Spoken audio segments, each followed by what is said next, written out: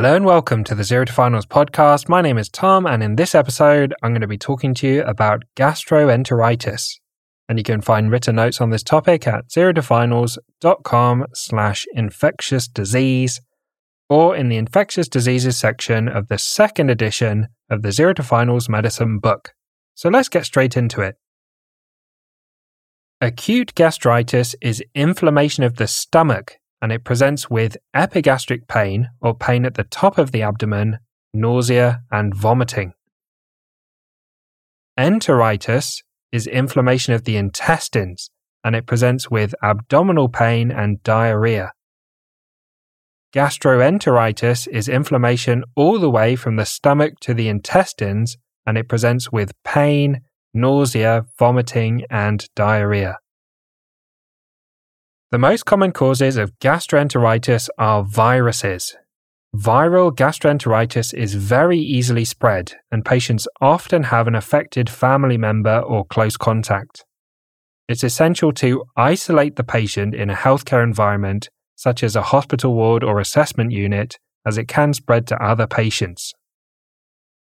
Most people with gastroenteritis recover well. However, it can rarely be fatal, especially in very young or old patients or those with other health conditions. Let's talk about viral gastroenteritis. Viral gastroenteritis is common and it's highly contagious. Specific viruses include rotavirus, norovirus, and adenovirus. And adenovirus tends to cause respiratory symptoms, such as a runny nose and a sore throat. Next, let's talk about Escherichia coli. Escherichia coli, or E. coli, is a normal intestinal bacteria, meaning that it normally lives in the colon without causing any problems. Only certain strains cause gastroenteritis. E. coli is spread through contact with infected feces, unwashed salads, and contaminated water. E. coli 0157 produces the Shiga toxin. The Shiga toxin causes abdominal cramps, bloody diarrhea, and vomiting. It also destroys blood cells, leading to hemolytic uremic syndrome, or HUS. The use of antibiotics increases the risk of hemolytic uremic syndrome. Therefore, antibiotics should be avoided if E. coli 0157 gastroenteritis is a possibility. Next, let's talk about Campylobacter jejuni. Campylobacter is a common cause of traveler's diarrhea. It's the most common bacterial cause of gastroenteritis worldwide. Campylobacter means curved bacteria. It's a gram-negative bacteria that has a curved or spiral shape. It's spread by raw or improperly cooked poultry, meaning chicken, untreated water, or unpasteurized milk.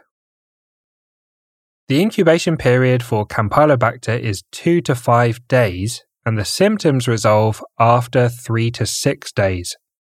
Symptoms are abdominal cramps, diarrhea, often with blood, vomiting, and fever. Antibiotics can be considered after isolating the organism where patients have severe symptoms or other risk factors such as HIV or heart failure. Clarithromycin is often first line, and azithromycin and ciprofloxacin are alternative options. Next, let's talk about Shigella. Shigella is spread via feces, either person to person or through contaminated drinking water or food. The incubation period is 1 to 2 days, and symptoms usually resolve within 1 week. It causes bloody diarrhea, abdominal cramps, and fever. Shigella can produce the Shiga toxin, which can cause hemolytic uremic syndrome. Treatment of severe cases is with azithromycin or ciprofloxacin. Next, let's talk about Salmonella. Salmonella is spread by eating raw eggs or poultry or food contaminated with the infected feces of small animals.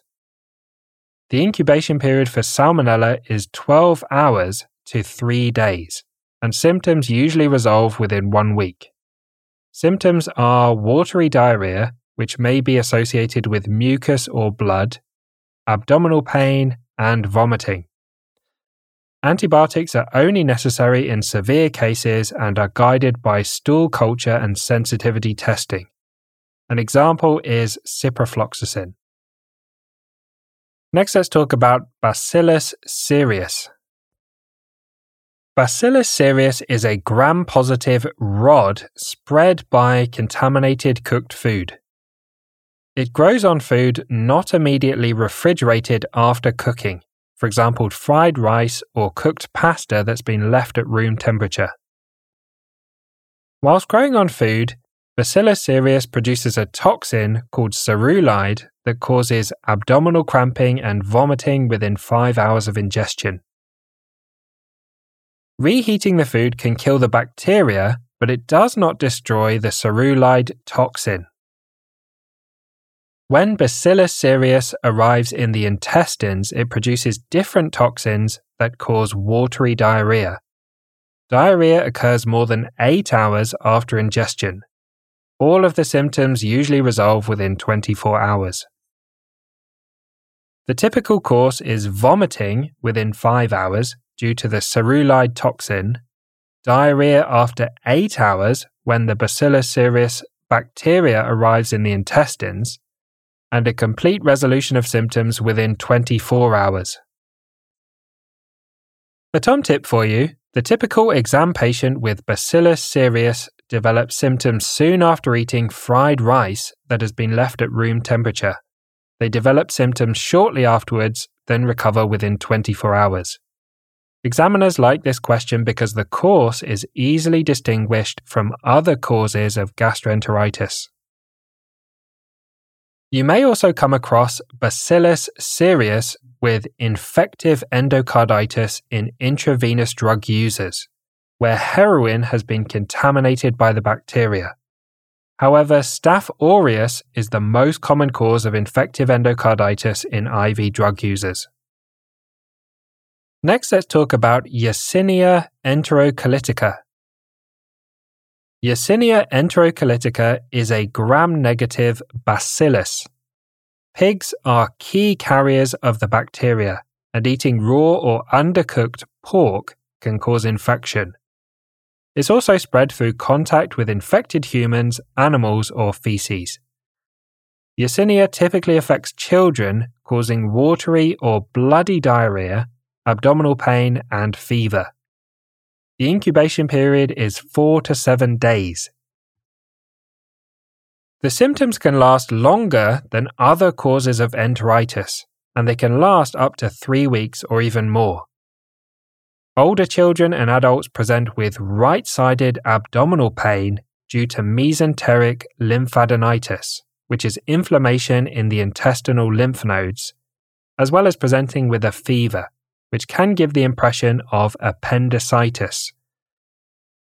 Antibiotics for Yersinia are only necessary in severe cases and are guided by the stool culture and sensitivity. As a side note, Yersinia pestis, a different species of Yersinia, is spread through rat flea bites and causes plague. Next, let's talk about Staphylococcus enterotoxins.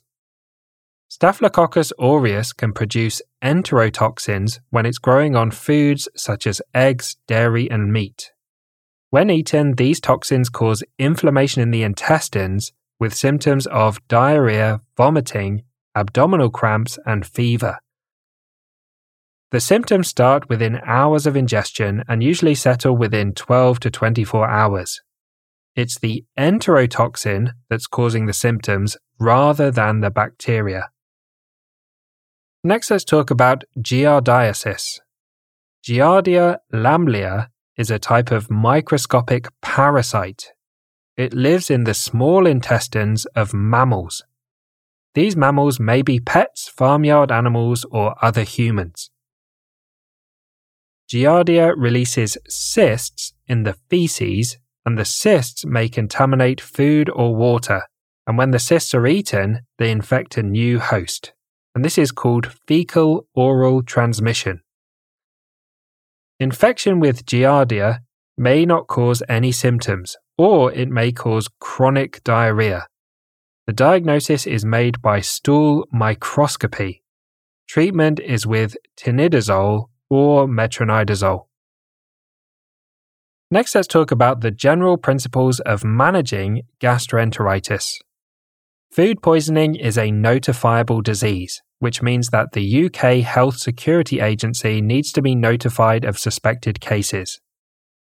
When notifiable organisms, for example Giardia, are identified on testing, the lab needs to notify the UK Health Security Agency.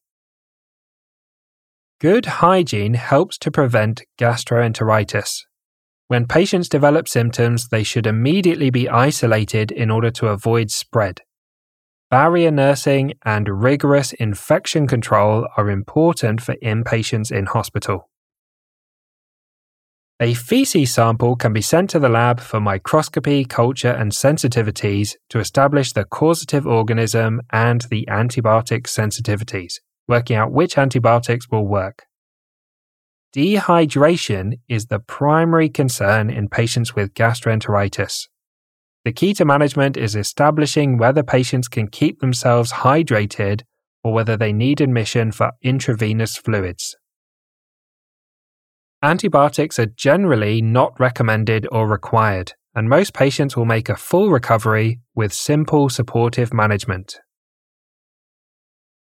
Oral rehydration salt solution, for example diaurolite sachets mixed with water, can help replace losses in patients that are at risk of dehydration, for example frail patients, and these contain glucose, potassium, and sodium. Antidiarrheal drugs, for example loperamide, and antiemetics to prevent sickness, for example metoclopramide, are generally avoided as they can worsen the condition. The NICE clinical knowledge summaries updated in June 2023 suggest antidiarrheal drugs may be helpful in mild to moderate diarrhea, but they should be avoided with E. coli 0157, Shigella, or bloody diarrhea.